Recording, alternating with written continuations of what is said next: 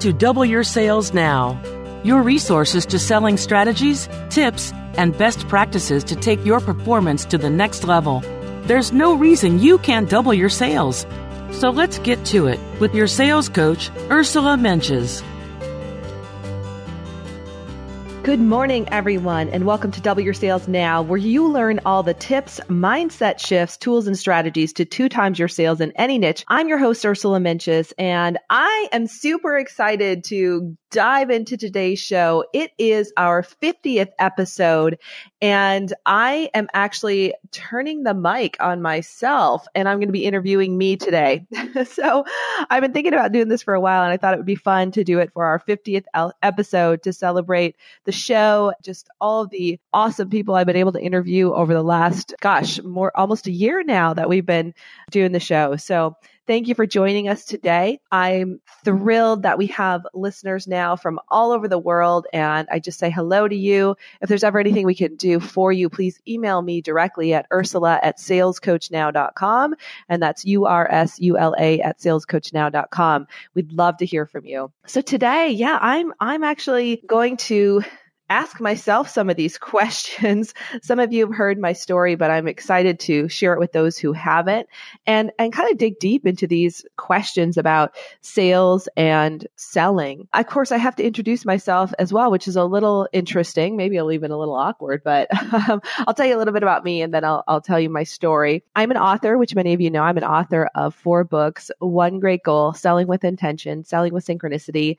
and of course now The Belief Zone, which truly is a culmination of, all the books put together and my experience and my journey. All of my books are available on Amazon. It's probably the easiest way to get them. You can also find them on my website, but I would just go to Amazon. Most of you probably have a Prime account, so it's easy to order them there. My journey, my background, I didn't set out to be in sales. I don't know that most people decide that they're going to have a career in sales, although I think that's starting to shift. Most people think of selling as a backup plan. And for me, it kind of was. I didn't see myself in business either. In fact, I grew up on a farm in southern Minnesota and thought that I would be a veterinarian or maybe I would stay on the farm forever, but realized pretty quickly that that wasn't going to happen and wasn't an option for me. And so my parents said, go to college and get a good job. So I did. I went to St. Olaf College at least I went to college. I don't know about the get a good job part right away, but I went to St. Olaf College, got a degree in psychology and communication, and realized when I was done with that I didn't have many options. Really, my option was to go on to graduate school of some kind. And at that time, I thought I was going to go to law school. And I looked at law school, realized it was going to cost a lot of money. I took all these tests at the Career Development Center. They said I'd be really good in sales and marketing. Didn't know what that meant really. Is that selling? What does that really mean? Marketing. I was intrigued by it. At that point, I was more interested in psychology. It was one of the reasons I worked in the Career Development Center because I loved to talk to the psychologists who were helping students in there. And so I had this kind of pull, but I was interested in business. So, if I look at my life now and I think, wow, look how psychology and business came together so seamlessly and so had. But of course, when you're in your early 20s, you don't see that. Instead, I saw panic because I realized I had to pay my college loans back. I'd gotten some great scholarships, but I had a little bit of a loan that I needed to pay off and wanted to go to law school. And so at that time, I was working at Pier 1 Imports and making $6.25 an hour. And, it was a good wage. It was a fair wage, but it certainly wasn't going to pay for law school. And I thought, well, what am I going to do next? What am I going to do? And my dear friend Jana came to me and said, hey, I've got this great opportunity for us. She worked at Pier 1 Imports with me as well. She was a St. Olaf grad and Ole grad also.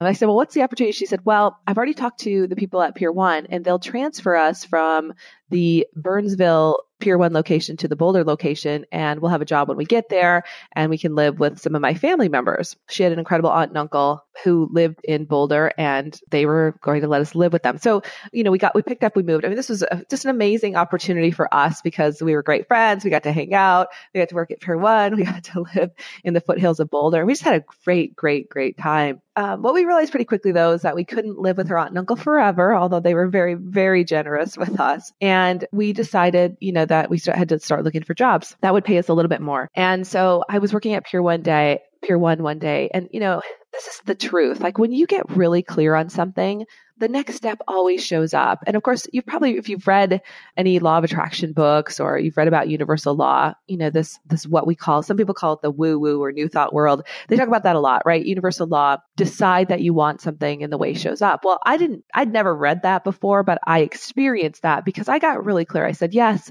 I'm going to get this job. I'm going to get a job in outside sales. I decided that I needed a job in outside sales. That was my next step. And within a couple of weeks, or maybe even a week, I don't really remember now, but it was really fast. I met someone who worked for an international computer training and consulting company.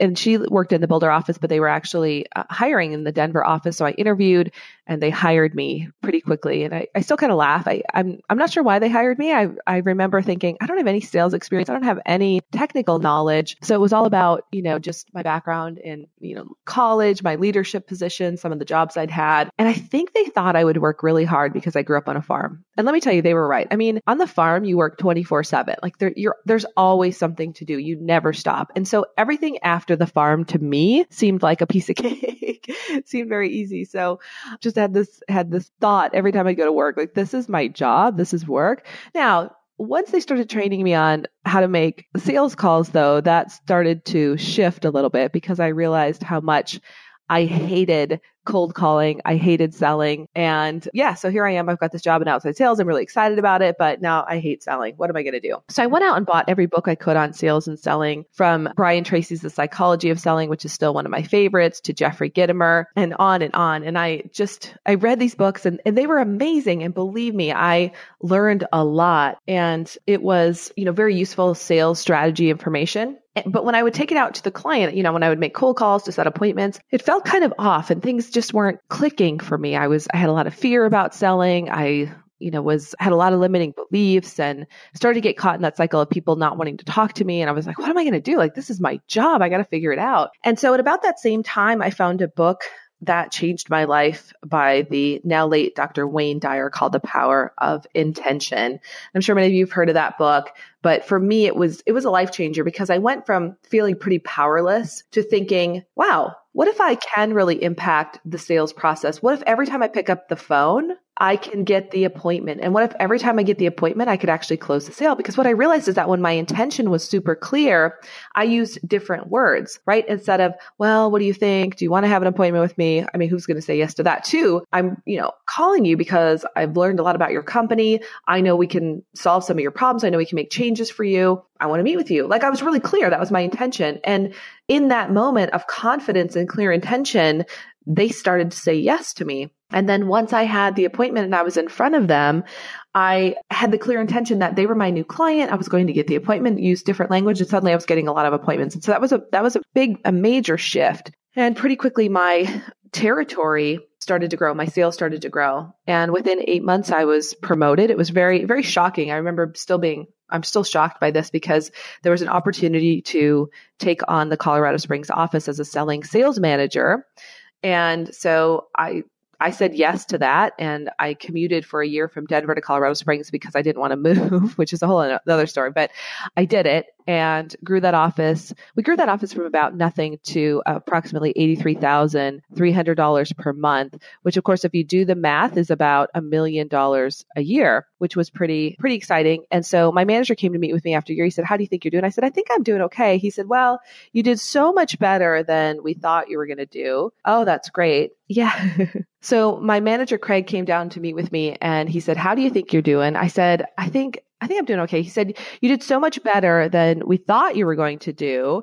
I was like, okay, what does that mean? He said, we just opened up an office in California and we're interested in having you out and run it. And the long and short of it is, at first I said no, I didn't want to move. They offered me a base salary of $65,000 a year plus commission. For me at that time, I mean, for anyone, that could be a lot of money. For me, it was like winning the lottery. It was such a big opportunity, plus commission, plus overrides. And so I immediately said yes when I found out the opportunity. Colorado Springs was going great, but this was a major opportunity and, a chance to be in Southern California. And once I got out to Southern California, I really fell in love with it. I mean, what's not to love, right? You have the mountains, you have the ocean. It's incredible. It's gorgeous. It's fun. It's very entrepreneurial. And so I, immediately just was grateful to be out in that feeling, that atmosphere of California. And I met with all the employees when I got out there and realized that, that office was losing quite a bit of money. And we did a quick turnaround on it. I had approximately at that time about 5 salespeople on my team. And I sat them down. We talked about the power of selling with intention, what it would take for them to really sell with intention. And that was before I wrote my book, but I didn't have the ideas of the book yet. I didn't really know, what that was going to turn into. But really quickly, we grew that office to approximately $300,000 a month pretty quickly. Within about a year, we were at even more than that and growing quickly. Within 3 years, we grew that office at times to about $3 million a month. So we had this incredible journey, this incredible trajectory. And I look back at that and it shocks me because I think, how did we manage to make that happen? But the truth is we were selling with intention. We were doing some of the things that I'm going to share with you today. And I look back, it was just such a shocking journey. It was shocking too to the salespeople who were part of it, who, were having these major breakthroughs. And what it taught me is that really, truly, anything is possible.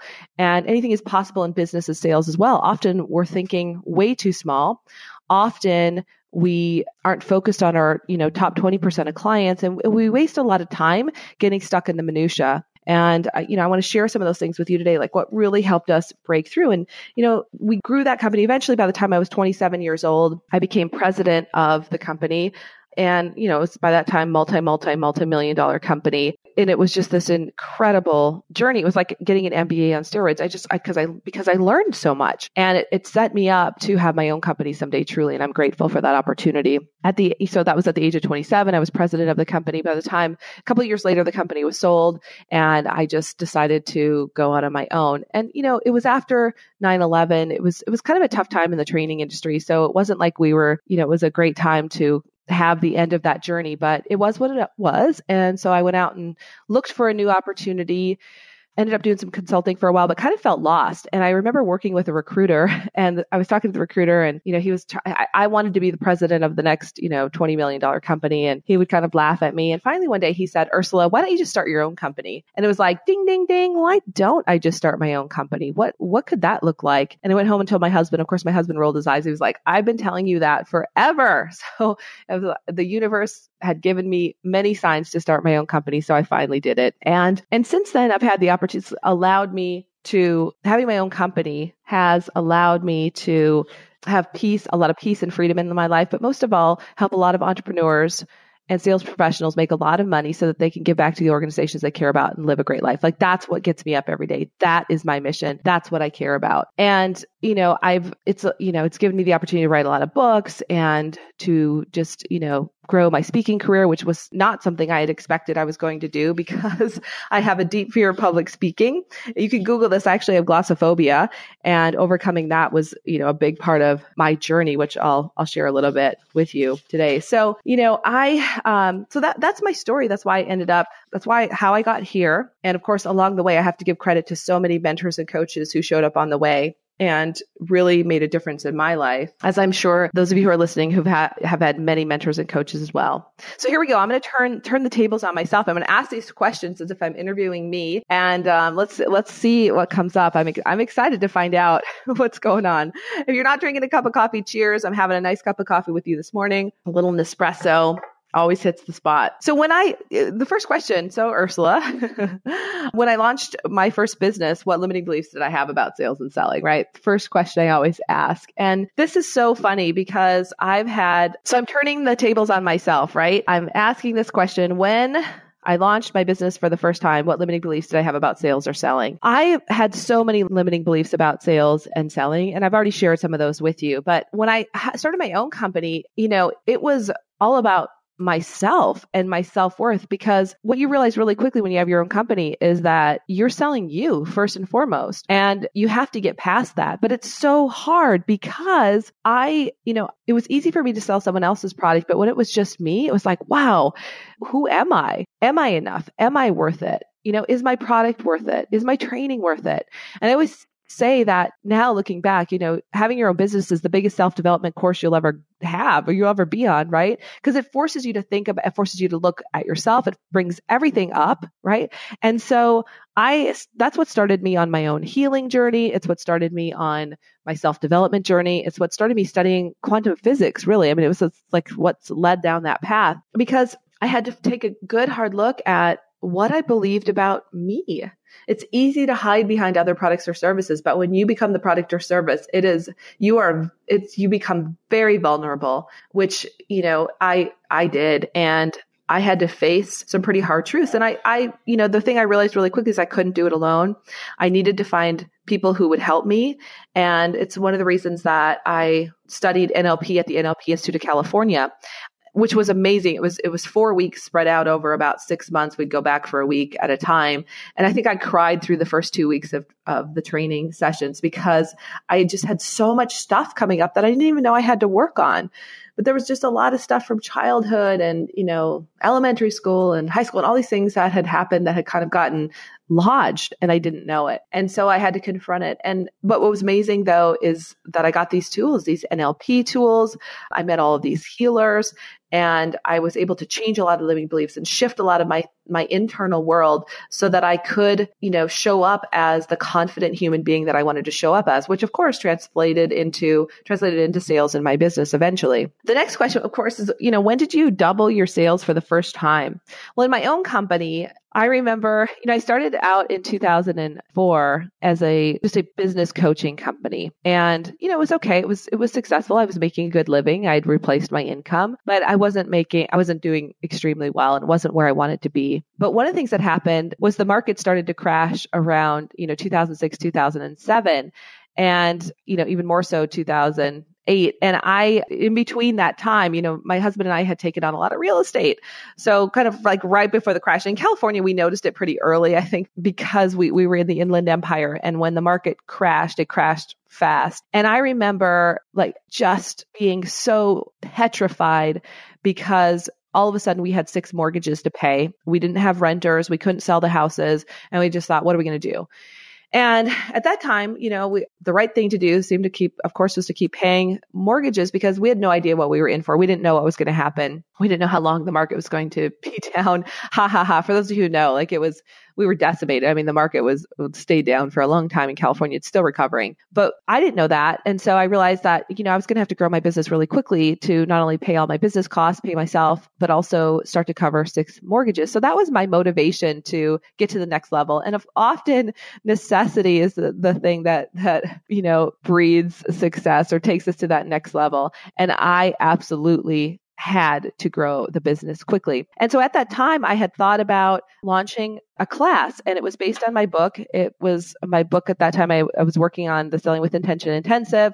So I was working on the Selling with Intention, and I was working on Selling with Intention. And I decided that I wanted to have a class on it. And so I launched the Selling with Intention Intensive at that time, at a very stressful time. And I charged $1,000 a person, which I didn't think anyone would pay.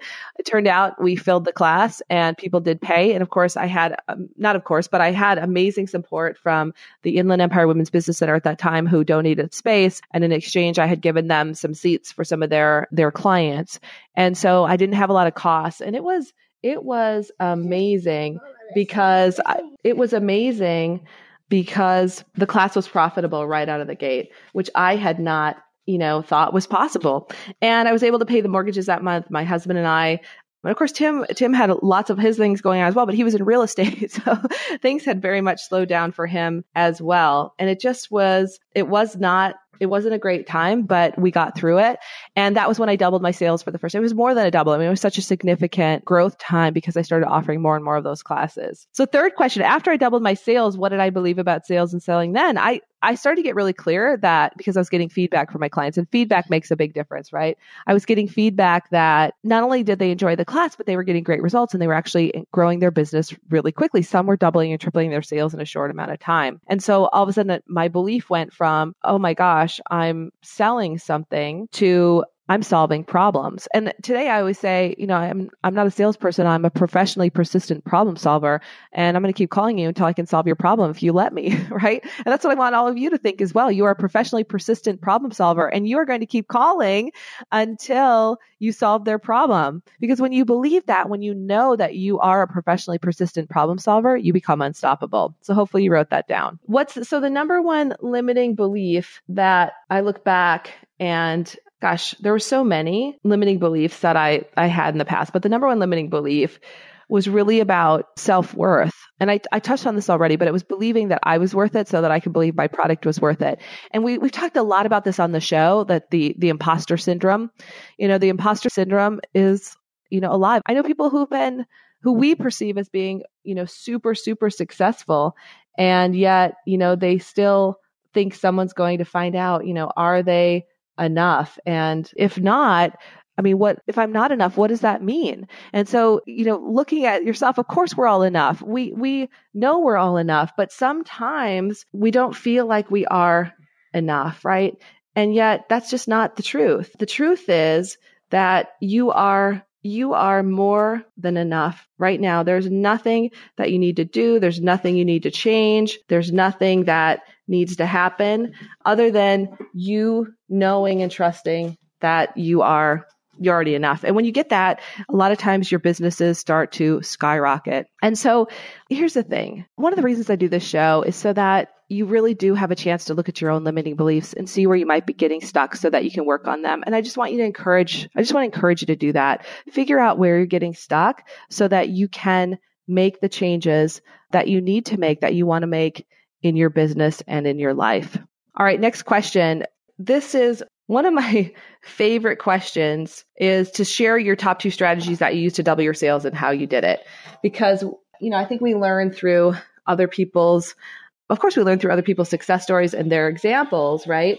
And so I want to help you in this way as well. Like what I did that worked well. So there's 2 things that I did in the very beginning that worked well for me. Number 1 is networking. And I networked all the time, everywhere, any day. If there was a place to go networking, I was there in a second. And in the beginning, that was great. I needed to meet a lot of people. I grew a pretty large network in Southern California, which really launched my business. And I'm still connected to many of those people today who are clients and, mentors and coaches and friends. Now, my rule of thumb for networking, which I share with my clients, is a rule of 3: to find an association, a referral group, and a charity that you can be part of. Because a lot of people are networking too many places and they're overwhelmed. And of course, this is as your business starts to grow. In the beginning, you have to network a lot of places. I get it. So find an association, a business association that you could be part of, a referral group. And a referral group, is like a BNI or a team referral network, a group that allows you to pass leads back and forth to each other, which is really powerful. I was part of a group called the Leaders Club back in the day, which was wonderful. And the third one is to find a charity or a nonprofit that you care about and serve on the board. I really believe it's important to serve in that capacity because you get to know people in a different way and you get to impact the charity at a higher level. Now, all of these groups, I would encourage you to be on their leadership teams because that's where the magic happens and that's where the deeper relationships are built. The second strategy that I use that's been super successful and impactful in my business is speaking, which a lot of you probably know that already, but I've been a speaker for a long time, and being, a speaker has allowed me to be in front of so many prospective clients and people that I've been able to connect with and who've become my clients over the years. What I didn't expect is that I would become a professional speaker. So I'm also paid to deliver keynotes. I'm also a professional trainer, which I didn't expect, especially as I mentioned earlier, because I have glossophobia, which is a super deep fear of public speaking. Like you'd rather die than get on stage. Some of you can relate to this. So it's certainly something that I've had to work hard to overcome over the years, but I've done it. And I know it's part of my journey, just, learning to overcome fear, learning to bust through limiting beliefs, because it applies in speaking, it applies in selling, it applies in everything I do. And it's how I help my clients today.